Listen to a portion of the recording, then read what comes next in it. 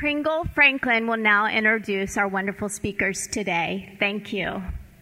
I want you to look around the room right now and see how many people are here. If you are here, it is not by chance. We are all here because the Lord brought two special people together, Dr. Ann Colts and Father Nicholas Amato. When their paths crossed, it changed Dr. Ann's life in a profound way. Now, she's going to tell you about that in a few minutes. My path crossed with Dr. Ann's through something called centering prayer. Many of you know I'm teaching a Sunday school class here on centering prayer. And you just wouldn't believe how many people are asking me, what is that? Is that Eastern meditation? Is that mindfulness? Is that safe for Christians to do? Well, Dr. Ann introduced me to Father Nicholas. He is an expert on centering prayer, also called contemplative prayer. And it turns out, lo and behold, it's something that the Catholic Church has been doing from the beginning of Christianity. And he's going to talk to you a lot about it today, as is Dr. Ann. And so, in order for you to get more out of the program, I wanted to clear up a few questions, just so that when you listen to them, you won't be wondering, what exactly are they talking about? Okay, so centering prayer is not mindfulness. Mindfulness is when people calm themselves down by using hyper-awareness. And it works like this. Let's say that you were caught in a traffic jam and you were very pressed for time and you began to feel stressed and anxious. You could practice mindfulness by simply closing your eyes, doing some deep breathing, and paying hyper attention to your breath. Breathe in, breathe out. Breathe in, breathe out. And it allows your mind to create some distance between the drama of what's happening in the traffic jam. It's as simple as that. That is not centering prayer. Centering prayer is also not Eastern meditation. With Eastern meditation, instead of using awareness, people practice detachment. So when someone sits down to meditate in the Eastern style, they are trying to block out and detach any physical sensations they may be feeling. So if their leg's going to sleep, they're trying to ignore it, basically. And they're trying not to think about whatever thoughts are coming up in their mind, whatever feelings they may be having. So through detachment, they're creating space to calm down. That is not centering prayer. Now, the church also has the word meditation that you will hear. This is something that you're all already doing most of the time. When you read the Bible, sometimes a passage of Scripture will catch your eye. It will catch your attention. And you'll stop and you'll read it again and again, and you'll ponder, what is the deeper meaning? That is meditating on the Scriptures. That is what we call meditating as Christians. You might sit there and pray for the Lord to show you, how can I apply this to my life? But that is also not centering prayer. Centering prayer, or contemplative prayer, is actually the other side of the coin to what you are already doing. So in your regular prayer life, you're talking to God. And in centering prayer, you are working on listening to God. It is basically very simple. You sit down and you focus on your love of Christ and your love of God, and you let go of everything else. You rest in His presence quietly and in stillness, and you allow Him the opportunity to speak to you. If He chooses to speak to you, that's wonderful. If He doesn't speak to you, you have rested in His presence and you will finish feeling refreshed. It's as simple as that. If you would like to learn more about it, or perhaps have a chance to practice, I invite you to join us on Sunday during the Sunday school hour in our chapel, the Chapel of the Good Shepherd. So before I turn the stage over to Dr. Ann, I do just want to tell you that she grew up here in Charleston, and she grew up here in our church. And we are so lucky to have a resource like her in our parish. because she is nationally known as an expert on nutrition and wellness and disease prevention. People call her all the time from around the country and say, "Can you come and speak to us? Can you tell us about healthy living?" She is in high demand, and she is right here with us today. She's also the author of 6 books, award-winning books. I'm going to show you one of them, that have recipes and tips. Now, she loves Father Nicholas's book so much, Living in God, which I have read, and it's a great guide to contemplative prayer, that she says whoever buys, that's one per customer, ladies, but whoever buys one of Father, you can buy as many of these books as you would like, but she's going to give you one of her books when you buy a book of Father Nicholas's, and they're back there on the table after our program, and they will be signed. Father Nicholas has another book that's coming out soon called Moving from Stress to Joy, and it is about his work with people who have been suffering from addiction and helping them to overcome that.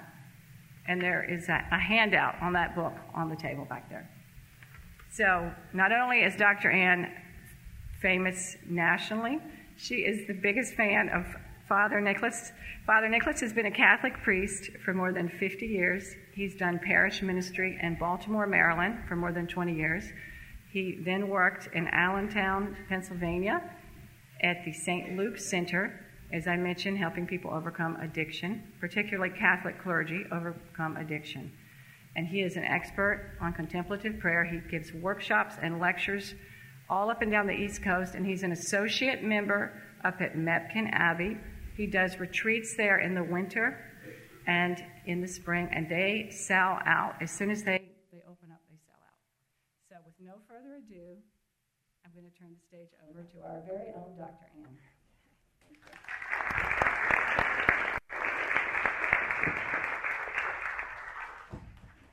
Thank you, Pringle. Okay. Thank you so much, Pringle, for that introduction and for paving the way, really, for me to be here and share a little bit about my relationship with Father Amato and how, through his guidance and his example, and really his love, my faith was totally transformed, and thus my quality of life.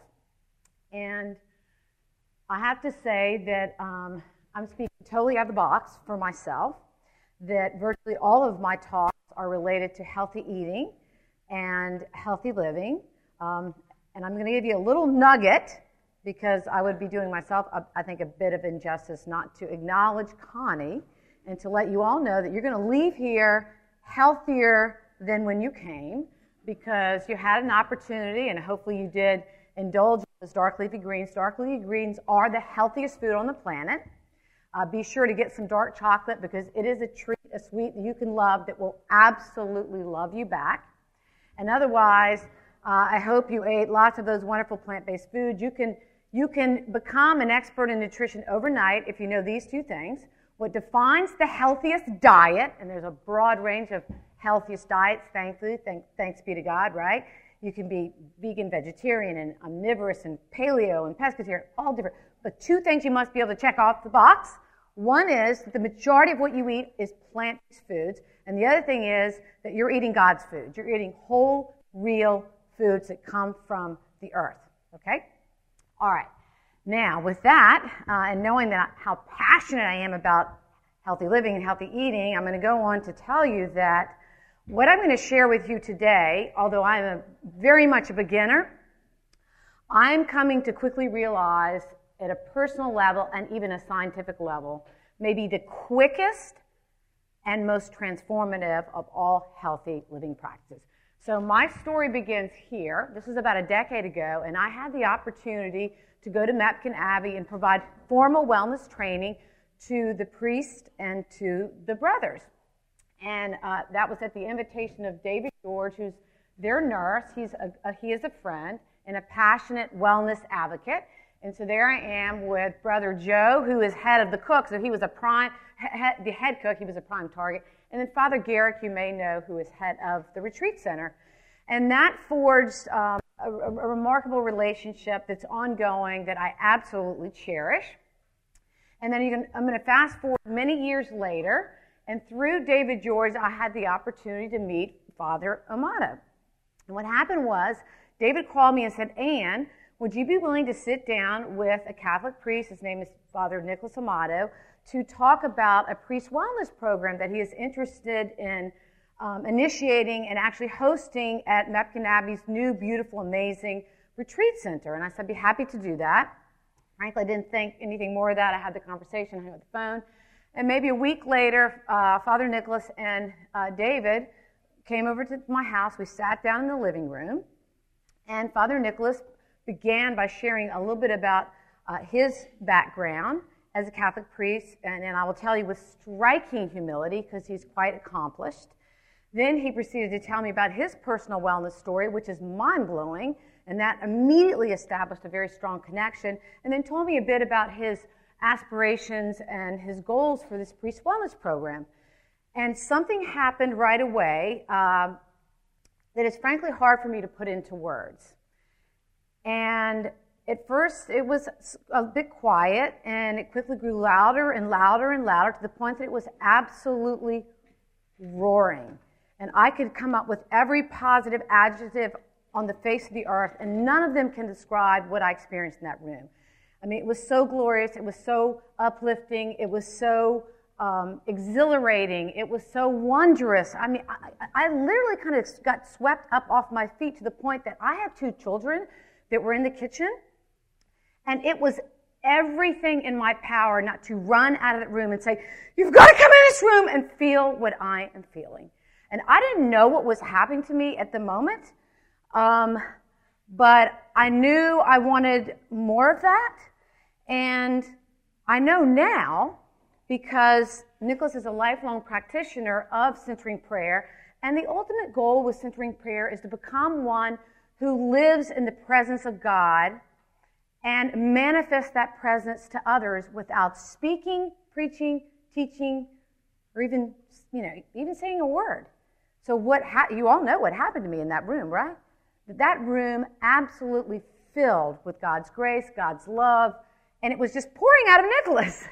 And to make a short story even shorter, I said, I'm in. So I became a faculty member. And as a faculty member, it meant that I had to be trained in this practice, because centering prayer was the foundation of the retreats. So there I am with Nicholas and 7 of our retreatants. There are 3 countries represented in that group. We're having lunch that they prepared with me at my house. And that was, a glorious experience that sort of, continued my sort of passion and longing to do this more and learn more about it. So fast forward to today, and I found out, which I don't think was on accident, a couple of days ago, that I have engaged in 735 sessions of contemplative prayer, I guess since that time, which I think was 2014, and logged over 186 hours of simply sitting and totally surrendering myself in absolute silence to God's loving embrace. Because, Pringle said, that is what you do in centering prayer. And if you think it's hard, it's because it is so easy, right? Now, so how do I know that? Because there's an app that many people that engage in this practice use called Insight Timer, because you're losing yourself to God. So you don't want to have to keep up with time or anything. You don't want to look at a clock. It's a little timer that dings at the beginning and dings when you're done, right? Depending on how much time you wish to choose to sit in God's loving embrace. And so it tells you. I didn't know that until a couple of days ago, and I thought that's God's message, that I need to share that with the group. Somehow it may encourage you in this practice. Now, so what has happened in my life? The true fruits of centering prayer are obvious. It's for your faith. And I could talk all day about the things it has done for me in my life and with my faith, but we don't have a lot of time. I'm going to do it really quick. At the top of the list is relationship and connection. It has so awakened me to God's guidance and love and hand in my life. And I was thinking, how can I describe to people the magnitude of this? And I'll say it like this. It was like prior to centering prayer, I had some old-fashioned rabbit ears that were tuned to the frequency of God's love. And oftentimes they fell off. And it's like now I have this massive, huge satellite dish that is just constantly being bombarded. I mean, I experience God all day, every day, and I mean, every time anything happens good to me, whether it's the tiniest thing like a drop of glass and it doesn't break, or something really wonderful and big good, you know, a huge blessing like a child calling me and giving me great news about something that they have accomplished or done, I immediately know it's God. And for all the bad things, instead of, you know, poor, poor, pitiful me, I'm now, and you have been so good in helping with this, I look at it like, okay, I am miserable, and this is really painful, and, you know, but what is God trying to tell me through this misery and through this pain? In terms of my prayer, it has dramatically increased the quantity, the quality, the passion, the heartfulness in which I pray. Scripture. This has just happened the last year. And it's like, and I, you know, listen, I have many times read the Bible in the past, and it just never really, really spoke to me. It's like, the best way to describe it, it's like I suddenly became fluent in the language. And now not only does it speak to me, it sings to me sometimes. Every time I read it, it's like, ah. The third thing is self-awareness. Excuse me, the fourth thing. I've never done this talk before. I'm sure you can tell. Self-awareness. So it's made me sometimes painfully aware of, you know, little old pathetic bad me, right? So it is sort of brings into focus the times when I'm absolutely not behaving as I know Christ would want me to. And that can be a great thing and an important thing. So it's made me much more aware of my sinning, and which is also affirmation of why I need the Father, Son, and Holy Spirit in my life. Because of that. And I have to tell you, this is where the doctor in me is going to come out. Because you need to know that there are some major side effects from this practice. But they're all gloriously good. And there have been thousands of studies published over the last 20 years telling us that when we quiet our minds and we come into the present moment, which is step one in centering prayer, is purely cognitive. It is not where you want to stay, but it is a door you must go through to get to where you really want to be, which is union with God. And in that first phase, it's purely cognitive. You're quieting that mind. You're forgetting about everything else except right here, right now. And then the next phase is you are then focusing every bit of that and giving yourself totally full surrender to God. So that first phase in health and in medicine, in psychiatry, is referred to as an MBI, a mindfulness-based intervention. So I'm going to give you the highlights of what published studies have shown that this practice can do. We're going to start with the mental emotional benefits. Decreased anxiety, increased focus and concentration, decreased depression, improved sleep, decreased addiction, enhanced memory, increased creativity, decreased anger, increased stress resiliency, decreased stress. And I have to share that I've experienced many of these things in my own life as a result of the practice. And in terms of side effects for the body, MBIs have been shown, and they're using this in cancer centers, cardiac rehab units, addiction centers. It's becoming very mainstream, thankfully, in medicine. Side effects for the body, it's been shown to help treat high blood pressure, fatigue, chronic pain, eating disorders, IBS, insomnia, headaches, IBD, heart disease, asthma. And you say, what's happening? And they studied this too. They know exactly what's happening. When we enter this phase, right, of mindfulness, the big old bad stress hormone cortisol gets shut off. What's happening is the parasympathetic nervous system is turned on and at the same time, the sympathetic nervous system is turned off. Parasympathetic is rest and digest. Your sympathetic is fight or flight.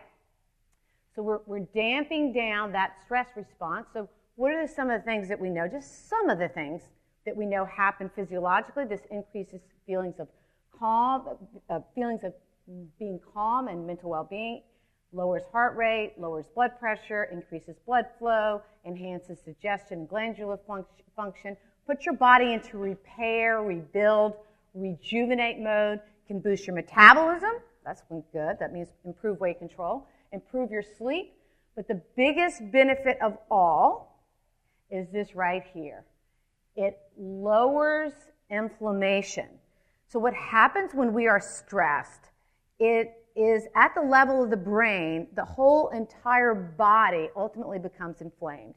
And this is something we now know in terms of how stress damages the body, okay? And what's important to know about inflammation is we now know at the cellular level, excess inflammation is the primary driver of virtually all diseases. This is not a disease you can name to me that is not somehow related to excess inflammation, okay?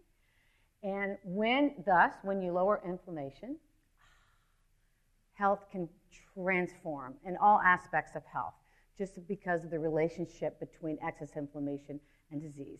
And with that, I'm going to turn it over to my dear friend, Father Amato. Thank you.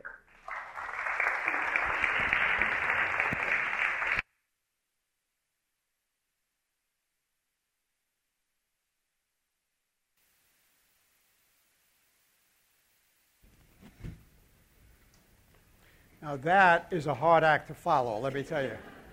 I'm going to do my best. Thank you, Ann. Thank you, Pringle. You can see me down here, can't you? I just want to I was a nightclub entertainer for a while, so I like to be in a group. I'm from the city of Jerry Seinfeld. You know where that is. But I'm not Jewish. We all have a prayer life today. You wouldn't be here, it seems to me, if you didn't. The question is, how did that develop? Where is it today? And what is it open to? And I want to begin with myself as a 10-year-old, 1951, moving from what was called the city, Brooklyn, New York, to the country, which was Lynbrook, the home of Ray Romano and that series, you know. Moving to Lynbrook, which was the country. So here I am, a little 10-year-old, not raised in the church. My parents were from Italy, born in Italy. We never went to Mass, so we never went to services.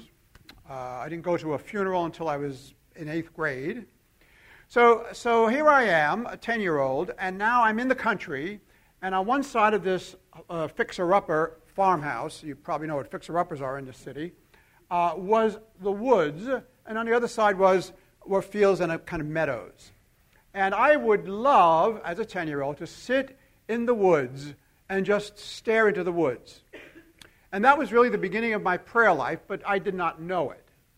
My mother, who was an overachiever, would say, "What are you doing, Nikki?" And I'd say, "Oh, I'm just thinking." She said, "Well, don't think. You scare me when you sit that way. You scare me. Read a book." So, after enough haranguing, read a book, I would pick up the book. And then about 10 minutes later I'd hear, "You're not turning the pages." So what I was really doing was I was in prayer, but I didn't have any prayer forms to augment, to help me verbalize, to articulate what I was going through. That makes sense? So I didn't have any prayer forms, no verbal vocal prayer. I think I was taught the Lord's Prayer, but that was it. In terms of meditation, I didn't have any Bible stories. So the biggest meditation I had was at Christmas time when we would put up the manger scene, the creche, and I would play with the figures like they were soldiers. "Hi, Mary, Joseph, get on the donkey, let's go to Egypt." Boom, boom, boom, boom, But I'm meditating. I'm creating, out of my own imagination, a way of identifying with something that's holy.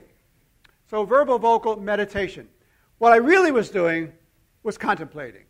I was really letting myself go and getting lost. Getting lost in the present, getting lost in the woods, getting lost in the meadow. watching ants build a mound, building a whippoorwill on a stream that was nearby. Lost. But without articulation and without knowing what I was doing. So I called it thinking. And as I continued to grow, I had this longing. I couldn't even call it a longing. I was just unsettled. I had playmates, but I just was so unsettled that the only thing that brought me not relief, but fulfillment was this sitting alone and being still. And as overactive and as OCD as I am today, you can see that, I'm sure, and I haven't even had any of the chocolate yet. I wouldn't dare. So when you're old, when you're hyperactive and you're young, you're just a bother and a nuisance. When you're old, you're so energetic. So it really pays off in the end, let me tell you. When in our Catholic school, I'd go with the kids and they'd see me opening doors in the morning with the principal, and they say, "Father Nick, have you had coffee this morning?" So anyway, so there I was, stuck, without anything. Some verbal vocal prayer, limited. And I remember just one thing, how I started to believe that I wanted to be holy, but for boys that wasn't a great thing to aspire to. Being a vandal was, yelling was, pulling girls' hair was, the usual, especially your own sisters. So I really was searching around for something, and I remember trying to pin it down and looking at people that I thought were holy.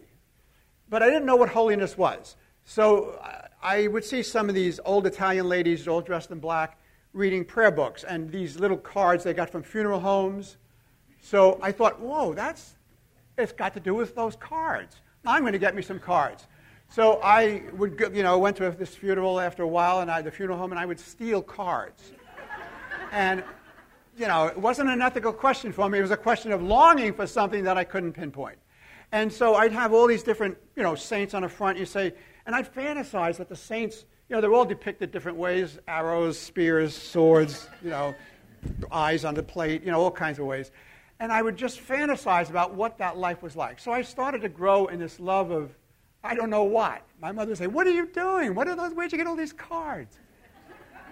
So I was longing. So the yearning was there. So here's what I just want to say to you to cap off this piece. When we are created by God, God knits us in our mother's womb. And we are knit of the same material that God is made of. And then God lets us out through the birth canal into the world. Now, the goal is that God wants us back, but wants us back on using our own free will to love God in return. So you've got to understand God's love for you, no matter what, without any condition, that God, no matter how much of a sinner I am, that God just loves me and wants me back. Now, to make that happen, God implants in us a kind of like an appetite, like a longing. And it's kind of like when you're thirsty, the idea is to be, the thirsty gets you to water. Hunger gets you to food. Tiredness gets you to sleep. God's longing our longing for God that's placed in us is to get us back to God on our own free will. Okay, so out we come. Now, for no one is it a straight route back. For no one. It's a very circuitous, blind alley, crazy kind of route. It's kind of like the GPS lady, the mother of the universe. Turn right at the light. No, I want to go left. Make the first legal U-turn. No, I want to go straight. Rerouting, it's that kind of thing. We do end up getting there very circuitously. Now, I know no one here has been like that with that lady on that, whoever she is, somewhere, sitting, knowing everything and watching all this. But just know that you have this longing. So all I want to establish right now is that you have a longing. That you have a longing for the divine. That you have a longing for God that was placed in you when you were created out of God's love. and that's the journey you're on. And for me, that first recognition was 10 years old, sitting in the woods thinking. So with that, I want to say there are three kinds of prayer that Pringle outlined. Verbal, vocal. Many people are very aware of verbal, vocal prayer. What they are often aware of is that it hasn't produced much fruit. Or I pray and my, quote, prayers aren't answered. And that's kind of the nature of prayers that are verbal, vocal. Meditation moves you, as Ann said, or Pringle said, a little step deeper.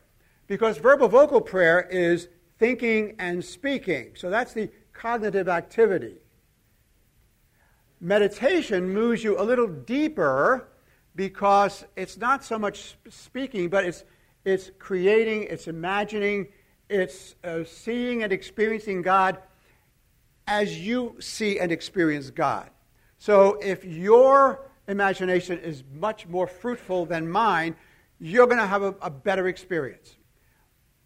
That's what meditation is about. So if you're the woman, being stoned in a circle, and you can see Jesus standing next to you and being willing to take the heat with you, and he stands by you, he doesn't condemn you, and those shameful people are sent away with heads bowed, knowing that they're just as sinful. But you feel that protection, that unconditional positive regard for you. That's a very satisfying, fulfilling answer to prayer. Contemplation, the third column, verbal, vocal, meditation, contemplation, the third column is cognitive activity, but it's nothing you're doing. You're not doing anything except disposing yourself to God's presence. That's all you're doing. So if you're trying to make it happen, it's not going to happen. All you got to do is dispose yourself to God's presence. So to dispose yourself to God's presence is going to take a quiet environment, very difficult at your home, you know that, God knows, and I don't even know where you live. But it's very difficult. I know, I just visited with my sister for 3 days, and she didn't stop once. She didn't stop once. I just said, Fran, stop. So we live in such a crazy world. So the conditions for presence, contemplation, are to have an environment that's conducive to quiet, to silence. The second is to be able to breathe through a level of relaxation so that your mind is quiet, to breathe through a level of relaxation. This sounds Eastern, but it's not. We breathe in the West as well, okay? So it's just breathing. So if anybody thinks it's Buddhist or Zen, don't get nervous. It's just breathing. But breathing to relaxation. So if you're stressed at a level of 10 stress, you got to breathe to about a level of 4. Because if you don't, and you try the next step, and you're at 8, your mind is too active, and you're going to be struggling because you didn't face the relaxation piece of it. So we're in column 3, verbal, vocal, meditation, contemplation. What it takes is disposing yourself to God's presence. And the way you do that is, first, quiet environment. So before this program, I was trying to find a place to go. I finally sat on the back staircase to the children's section, and somebody was very gracious to close the doors behind me, and I sat quiet. I just needed some prayer time. I just needed to be still. I just needed to be grounded. Okay? So, environment, breathing, and then because Christian contemplation is very different from Eastern meditation and mindfulness, you then introduce a sacred word. A word that in some way is not holy, so it doesn't have to be Jesus, it doesn't have to be Abba, it doesn't have to be Sanctus, any kind of word. A word, but the word has to be a symbol of your intention to be with God. And, it's got twofold, an intention to be with God, and that in some way, it's a word that expresses your desire to live out of that presence. So to recap, column 3, contemplation. Quiet environment, breathing from 10 to 4. This is really a quick course. It's all in the book. 10 to 4. Because if you're not at 4, at least 4, it's going to be tough. Okay, then you introduce the word. If I were to do that right now, what would I say? it would be gracious. Gracious. The word that you're going to use, I call the sacred word, has to be, it could be one syllable, but no more than 4. So gracious is 2. It could be gracious God or gracious Lord Jesus, but no more than 4, and I'll tell you why in a minute. So once you got that word, which is a symbol of your intention to be with God and to live out of that presence, part A and part B, and you introduce that word. Now, because it's at least 1 syllable, no more than 4, you synchronize it. This is John Maine, who was an English Benedictine. You synchronize the sacred word or words to your breathing. So if it was, I love you, Lord, I love you, Lord. So it would be, I love you, Lord. I love you, Lord. You're saying this to yourself, okay? So environment is quiet. You're breathing to a 4, and you introduce the sacred word. I love. It could just be Jesus, but that's a holy word. We want a sacred word for you in the moment. It could just be, here I am. It could be anything. Okay, so here I am. Here I am. So now, those are the tools. When you're able to, you let go of the word. Now, able to means you don't need it anymore because it's so minimal. You're trying to get rid of everything that has the burden of material stuff to it. So when you're able to let go of it, you let go of the word, and all you do is reflect. All you do is be aware of the breathing.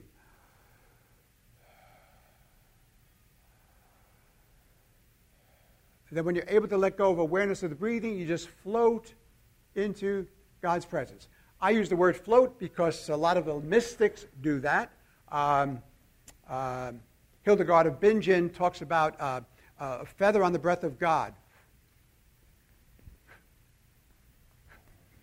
Whatever word's good for you. I like floating because that's my experience of what's happening. And floating, if you were children, you were taught how to float. I can remember my mother in her black bathing suit with that little skirt on it, in the old days. They don't wear those anymore, do they? Anyway, they still do? Okay. I wouldn't know. Anyway, so, I can remember her teaching me how to float. And she'd say, okay, Nikki, I'm right here. My hand's underneath your bottom. You feel it? Yeah, I do. I'm scared. Will you just stop? Listen to me. Look at me. Look at me. Look at me. Okay, you're going to be all right. Now, what's going to happen is I'm going to lower you down into the water. The water's going to come up around your ears, but you're going to be okay. Okay? You trust me? Yeah. You ready to do this? Okay. Here we go. 1, 2. I'm scared! Will you stop that? It's a little bit of the same kind of thing. You got to just let go and trust, and you will float. So those are the tools to get into the presence. It's the flow of grace. It's got nothing to do with what you're making God do. The grace of God is present everywhere, everywhere. It's just disposing yourself to be in touch with it and to have it wash over you. Wash over you. So the tools are breathing to 4, or at least 4, sacred words, letting go. Now, 2 things are going to happen. What you're trying to do is you're trying to get to awareness. But awareness isn't something you can make. You can't say, I'm going to be aware. It doesn't work that way. You need the tools to get to awareness, but that's the cognitive state. So there's no thinking like there is in 1, verbal vocal, or 2, meditation. But what's the beauty of this is that God can be God as God is with nothing added by you, which only limits the presence and the experience of God. Does that make sense? We're trying to get you to the experience. We're trying to get you to the experience of the living God. And by your sacred word, you're stating your intention to be with God and to live out of that. So 2 things are going to happen when you're in this state. Now, if you say to yourself, oh, I'm in this state, you're not in this state. Why? Because you had to think to say that. No thinking aloud. Okay? So 2 things are going to happen. You're going to be distracted. Let's see. I hear ventilation. I hear ice in a cup? I'm not being accusatory. I'm trying to point out examples. Not to make you uncomfortable. But things are going to happen. There's going to be noise. You're going to be distracted. Or you're going to start thinking. Usually the thought is, am I doing this right? Who is he? What does he know? I don't believe this. He's nuts. I wouldn't trust anybody with a beard. He's Italian. Oh, no. Catholic. So whatever the thoughts, just put them aside. Put them aside. Because now you've got tools. You see, they usually just say, sit still. Oh, yeah, easy for an OCD kind of person. Sit still. You need tools. But now you can go back to the word, the breathing, the letting go. Does that make sense? Okay. Some people like to just think about the distraction like a boat. And Father Keating, in his Open Mind, Open Heart, talks about different levels of preoccupation with thoughts. And he says I've changed these a little bit myself. I've added to them. But he says the first thing is, a thought is, you see a boat coming down a river. Just let the boat pass by. There goes a boat. That's the least deep level of engagement. There's a boat, let it go. This would be like Teresa of Avila would have this kind of a frame of mind. The second level is you say, oh, nice boat. Wow, I love the hull. Look at the mainsail. It's got a Genoa. Now it's going to be harder to let go because you're a little more engaged in it. So the third level is I'm just going to go down to the river and see the boat a little closer. I'm just going to pass right by. I'm going to just see this boat. Now you've got action. You're involved. So it's not only got your attention, you like it, and you're moving toward it. The fourth level of engagement with thoughts is that you get on the boat. Now you're on the freaking boat. It's like, what am I doing here? And now you're completely engaged. But it's not as bad as the fifth stage. Fifth stage, you're in the galley preparing dinner for everybody on the boat. So those are good, you got to catch yourself. Because this is about disposing yourself to God's presence. So you've got three tools, breathing to 4, sacred words, and letting go. And you've got 2 obstructions, distractions and thinking at different levels. It's okay to catch yourself thinking. Just pull back and go back to the words or think of it as a boat just passing by. Now, regarding distractions, an easy way to deal with distractions is to make them into what we call white noise. So, girls who are from the country can't sleep in the city. It's too noisy. And girls in the city can't sleep in the country because there's not enough noise. It's too quiet. So what we do is we acclimate ourselves to the level of noise often. And short of a crying baby while the rector is preaching, it doesn't happen here, I know, short of a screaming child, it's not a problem. Just realize the noise, incorporate it. So, for example, if it's ventilation, I always think of the Holy Spirit on Pentecost kind of breathing over the group. If it's people in the kitchen making noise, rattling around, I think I'm in the Last Supper and they're getting the meal ready. If it's somebody complaining about something, I think of Martha and Mary. I'm Mary at Jesus' feet, and Martha's complaining. So that's all incorporating distraction in a creative way. Okay? So there's nothing then holding you back. There's nothing holding you back for this third kind of prayer. As Pringle said, it was part of our tradition, but it goes back to the time of Jesus. Jesus prayed all 3 ways. And no way is bad. They just accomplish different kinds of things. So Jesus, for example, at every Shabbat, Mary would light the candles and Joseph would say the prayers and on we'd go. So it was verbal prayer. Then on Saturday to go to the synagogue and he would, participate with his parents. Meditation, he was replete with meditations. I mean, every time he passed a field or saw something growing or grapevines, he would make a story out of it to tell those who were following him how to engage. He was talking about them. He's having to meditate to contact his love, his mission, his purpose in the world. What about contemplation? Well, for contemplation, he did that a lot, but specifically before making big decisions. Jesus goes into hiding, as it were. He even leaves hungry people, ailing people, to be off by himself with the Father. What do you think he's doing? Of course, he's not saying the Lord's Prayer. We know that. He hadn't thought of it yet. It depends. It depends on what part of the gospel you're at. But what he was doing was he was in union with the Father. In union with the Father. Without distraction, without thinking, just resourcing so that the grace and the power of the love of God, his Father, could flow back and forth through him. Because every time he's done with contemplation, he comes out of it to make big decisions. He decides to go to Jerusalem the last time. He chooses the 12 disciples. He's in the Garden of Gethsemane. He comes out of the 40 days and 40 nights. So every time there's a big decision, Jesus uses contemplation as a way of resourcing.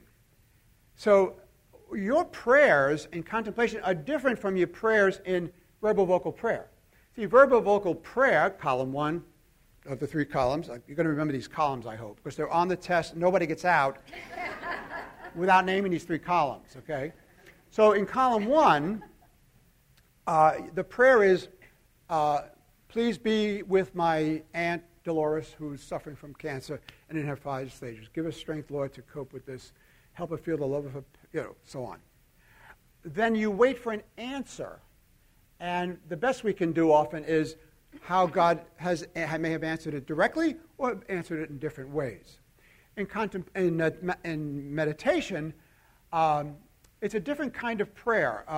Because you're creating a scene and you're engaged in it, the answer to your prayer is more what God is saying to you in this story, whether it's Zacchaeus up in the tree or Nicodemus or whoever it is. With contemplation, there's really no, Lord, gimme, gimme, gimme. It's just more, your intention is to be with God, that you may live out of that presence. So that's the prayer and the answer. That's the prayer and the answer. And as Anne illustrated, her life changed because of that flow of grace, the grace that it was always there, but that it had been dammed up, or it just wasn't able to flow as it wanted to flow. And so that's an important piece of that. Okay, so that's prayer. That's the 3 kinds. So the book, what I decided was, and by the way, in terms of transformation, this is not who I ever thought I'd be. I was in a street gang in New York, the Imperial Spades, by the way. A big black jacket with a spade on it. I came home from high school one day with the spade. My mother said, "What is that?" I said, "I'm just joined a club." She said, "A club? It looks like a hoodlum group." She said, "Where did you get the money?" I said, "Well, I saved for it." "What did it cost?" Wait, I don't know. And she cried. She cried that whole day. So then I wanted to get out of the Imperial Spades, and they wouldn't let, it's kind of like you get shunned once you're in something. You know how high school is treacherous. You all went to high school, so you know. Oh, girls aren't that way, but the guys are. So it was hard to get out of. But when I remember going to her and saying, "Mom, I need to get out of this. This is not good. My grades are down, and I want to go to college." She said, "Honey, I don't know what to do. I don't know what to do." Anyway, so I did get out of it, and here I am. But it's all been a response, I think, from that years of a 10-year-old responding to God's operating in your life. So the book. I wanted to create something. I had this urge to write to help people on retreats that I do experience this transformation, particularly that Anne talked about and that happened to myself. And so they all wanted to pray, but they didn't. They read the mystics, and they'd read John of the Cross and Teresa of Avila, but they had no way. They needed directions. They needed like a format, a template to do this. And that's kind of why I used a lot of different authors and created this book that is kind of a manual to help you experience the presence of God. So what it was for me was, how do I get this into writing? How do I get this into writing? And that's how I developed this idea of, I know the three tools, what the experience is like. And then once you're there, how do you maximize staying disposed? Well, how do you deal with distractions? How do you deal with thoughts? And the other piece of it is that when you come out, are you the same person who went in? Well, that's an interesting question. If we're going to say that prayer is effective, who's going in and who's coming out? And what's it got to do with the intention to be with God and to live out of that presence? And that's kind of what set the template for the book. How to get in, how to stay in, that is, stay disposed so grace can flow. But then here's the other piece that's important. When you come out, so what? Did you just have a nice relaxing half hour? Now, I try to do a half hour in the morning. I do a half hour in the morning and a half hour in the evening. But who's the person coming out? Remember the intention of the sacred word, to be with God and to live out of that presence. So the book then talks about part 2. How does what you experienced make a difference for you? And how do you create a future out of that grace? So for example, if I'm experiencing union with all, just a sense of love and compassion for everyone, that's what I've experienced. When I come out of that, how might I articulate that in a concrete way?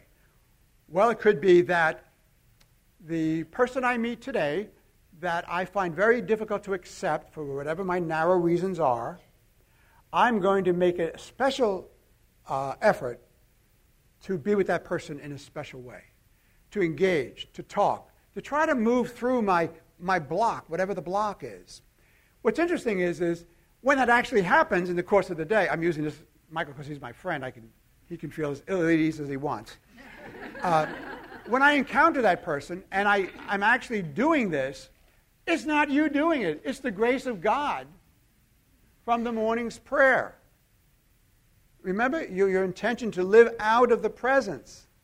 So if I do that with him and do it with another and so on, I'm starting to live the life of God that's a little beyond me. That's rooted in the grace of the presence. Does that make sense? Nod your head. Yeah, no? Yes? Okay. This is part of the test, so you got to get this. Okay. So the last thing I want to say is, so now we've got 3 kinds of prayer: verbal, vocal, meditation, contemplation. We've got the steps to get into, to dispose yourself to God's presence, the intention to be with and to live out of. We talked about how to stay there, maximize that presence, and we talked about intentionality, how to live out of that. Now, what you're going to start noticing is, if you do this, I don't know if the book says this, I think it does. If you do this for a week or 2 weeks and see what your intentions were, you start to see how God is operating in your life. You start, and there's ways to track. It's called I call it tracking. So if you take 5 minutes is all it takes, or 10 minutes, or 20 minutes, it's advised that you do 2 20-minute sessions if you can. I do two 30-minute sessions, but whatever you can do. If you do this, you're going to start living concretely out of the grace of God's presence. That's experienced by you beyond your imagination, because that's meditation, beyond your words, that's verbal vocal, but by the presence. And it's all wrapped up in that little word, the sacred word. And then as you look at that, say what Mondays was, what Tuesdays was, you start to say, oh my goodness gracious, there's a lot going on here about being with and loving people as they are. A lot of repetition here. After a month of this, you should start to see the whole column. You say, whoa, I may get into a ministry that deals with diversity. Who knows? But you start to track and see how God is manifesting God's self to you. Does that make sense? So that's the book in a nutshell. I think it has sales are pretty good. It's really got a niche that is helpful to people because it reads like a manual. So having said that, it's 5 after. I know many of you have to get on. You're having your chocolate. I'm going to have chocolate, too, as soon as I'm done with this. I didn't want to be too excited. Any questions about what I've just said? Or yes?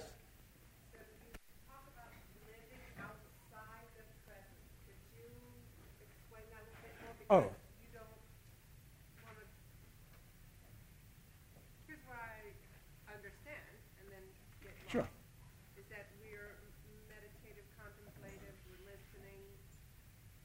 We're in with the presence of God. We're surrounded. One with. One with. But we must go out and Right. live without the presence. Is what I understood you to say. Which I thought doesn't make sense. Good point. So if I understand the question correctly, it's while you're experiencing the presence, the goal is at one time to come out of it. But how do you come out of it? Do you lose the presence of God? Is that what you're saying? You don't lose the presence of God because you're just not in prayer, in contemplative presence. You're living out of the presence, and God is now manifest in through you. Is that helpful? Anybody else? Okay. So having said that, I'll close with just this, that there are 44 ways that are documented that change how contemplation changes people's lives. The author is Michael Brown. There are 44 ways that have been documented. So, for example, and I've got my best friend here who's probably going to nod his head and just smile. I heard from different groups that I had changed. So I belong to an Emmaus group of priests who meet once a month overnight. I belong to a Shalem listening circle that meets monthly. I belong to a peer group of spiritual directors who meets monthly. And I have a best friend, and who else? I guess that's about it for a while. So what I heard several years ago was, Nicholas, you've changed. And people telling me that in different venues that would not have spoken to each other. So I'm wondering, well, what's going on here, and what are they seeing? And how's it coming about? Because I want more of this. And so I started to write these things down. So here's some of the thoughts. That I moved slower, if you can imagine that. I moved slower. Secondly, I didn't have preferences for things. So if we were going out to a dinner and we wanted Thai food or Italian or Chinese, it didn't matter. And one of the mantras I live with is, everything's important, Nicholas, and nothing matters. In the end, nothing matters. Everything. I don't mean love of God doesn't matter, but you know what I'm saying. So everything's important. So when I get gripped onto something, it becomes life or death. I just say, no, nothing matters. Just let it go. I was a better listener. I had calmed down a little bit. I was more reflective. I was praying more. I can tell you this last little story, and then I'm go, because they told me till 1:10. One of the things that, and this is St. Ignatius, this is kind of his thought, not his example, my example. But I used to drink martinis before dinner. If I didn't have the clergy here, but if I didn't have a parish meeting at night. Oh, I understand. Yeah, that's true, Jeff. I understand that. You really want to drink. So if I didn't have an evening meeting in the parish as pastor, I would have a martini. And the olive was the green vegetable, so I had covered that base. I hadn't met Dr. Ann yet, so olives were green vegetables. And so I started to realize that I'd take the martini to my prayer chair, and I'd say my office, my prayers, and I'd have a sip. And I started to realize that you get a high from the martini, and you get a high from prayer, from contemplative prayer. And I started to ask in the best Ignatian kind of way, what's the difference in the high? And the martini high was a little dizzying, a little heavy high. The contemplation high was more like lighter, more buoyant, more satisfying. It had a different feel to it. Of course, it was cheaper. It didn't cost anything. No calories, so there were added benefits, of course. So I started to take my drink, and I'd have a sip, and I'd do prayer, I'd do sacred prayer, a sacred word, and I'd get distracted, and I'd say, but it was an experiment. It was an experiment. I was really trying to test the highs. And I'm not talking drunken highs. I'm just talking cocktail talk highs. So I started to bring the glass less and less full until I brought the empty glass. And then I stopped drinking. I never drank again. And it's not because I don't serve cocktails and drinks if you come to my house. It's that it just doesn't satisfy me. It's just, see, I get goosebumps when I say that. It just doesn't, the love of God and contemplative prayer is the most satisfying thing. And this was 2008. So. I have to ask that. Oh, you can't hear without the mic. Okay. To do your contemplative prayer in the morning. And one thing I do every single day, no matter what, is have coffee. And I was at first having my coffee and then having my centering prayer. Well, then, I cannot tell you what this is. I said, no, I'm going to have my coffee at the same, I'm going to engage in both simultaneously. And Nicholas said, and what you can do is just take a brief break, take a sip of your coffee, then go back. I was sharing with Pringle recently. And there's no way to tell you how much I love my coffee. I look forward to going to bed so I can get up and have my coffee. And let me tell you what's happened, exactly with what he's saying. When I'm sitting in that amazing place, that coffee's next to me, it can't begin to be as good as where I am. And now I make my coffee. It sits there. I don't even take a sip of it. It's there. I might take a sip before I start. I never come out. And the thought of leaving where I am to go to that coffee is like, so, and that has been a really helpful thing to me. If you love coffee and you want to make sure you do this practice every day, do it when you have your coffee. So. When I'm talking to Methodists, I don't use the cocktail example. Thank you for your attention.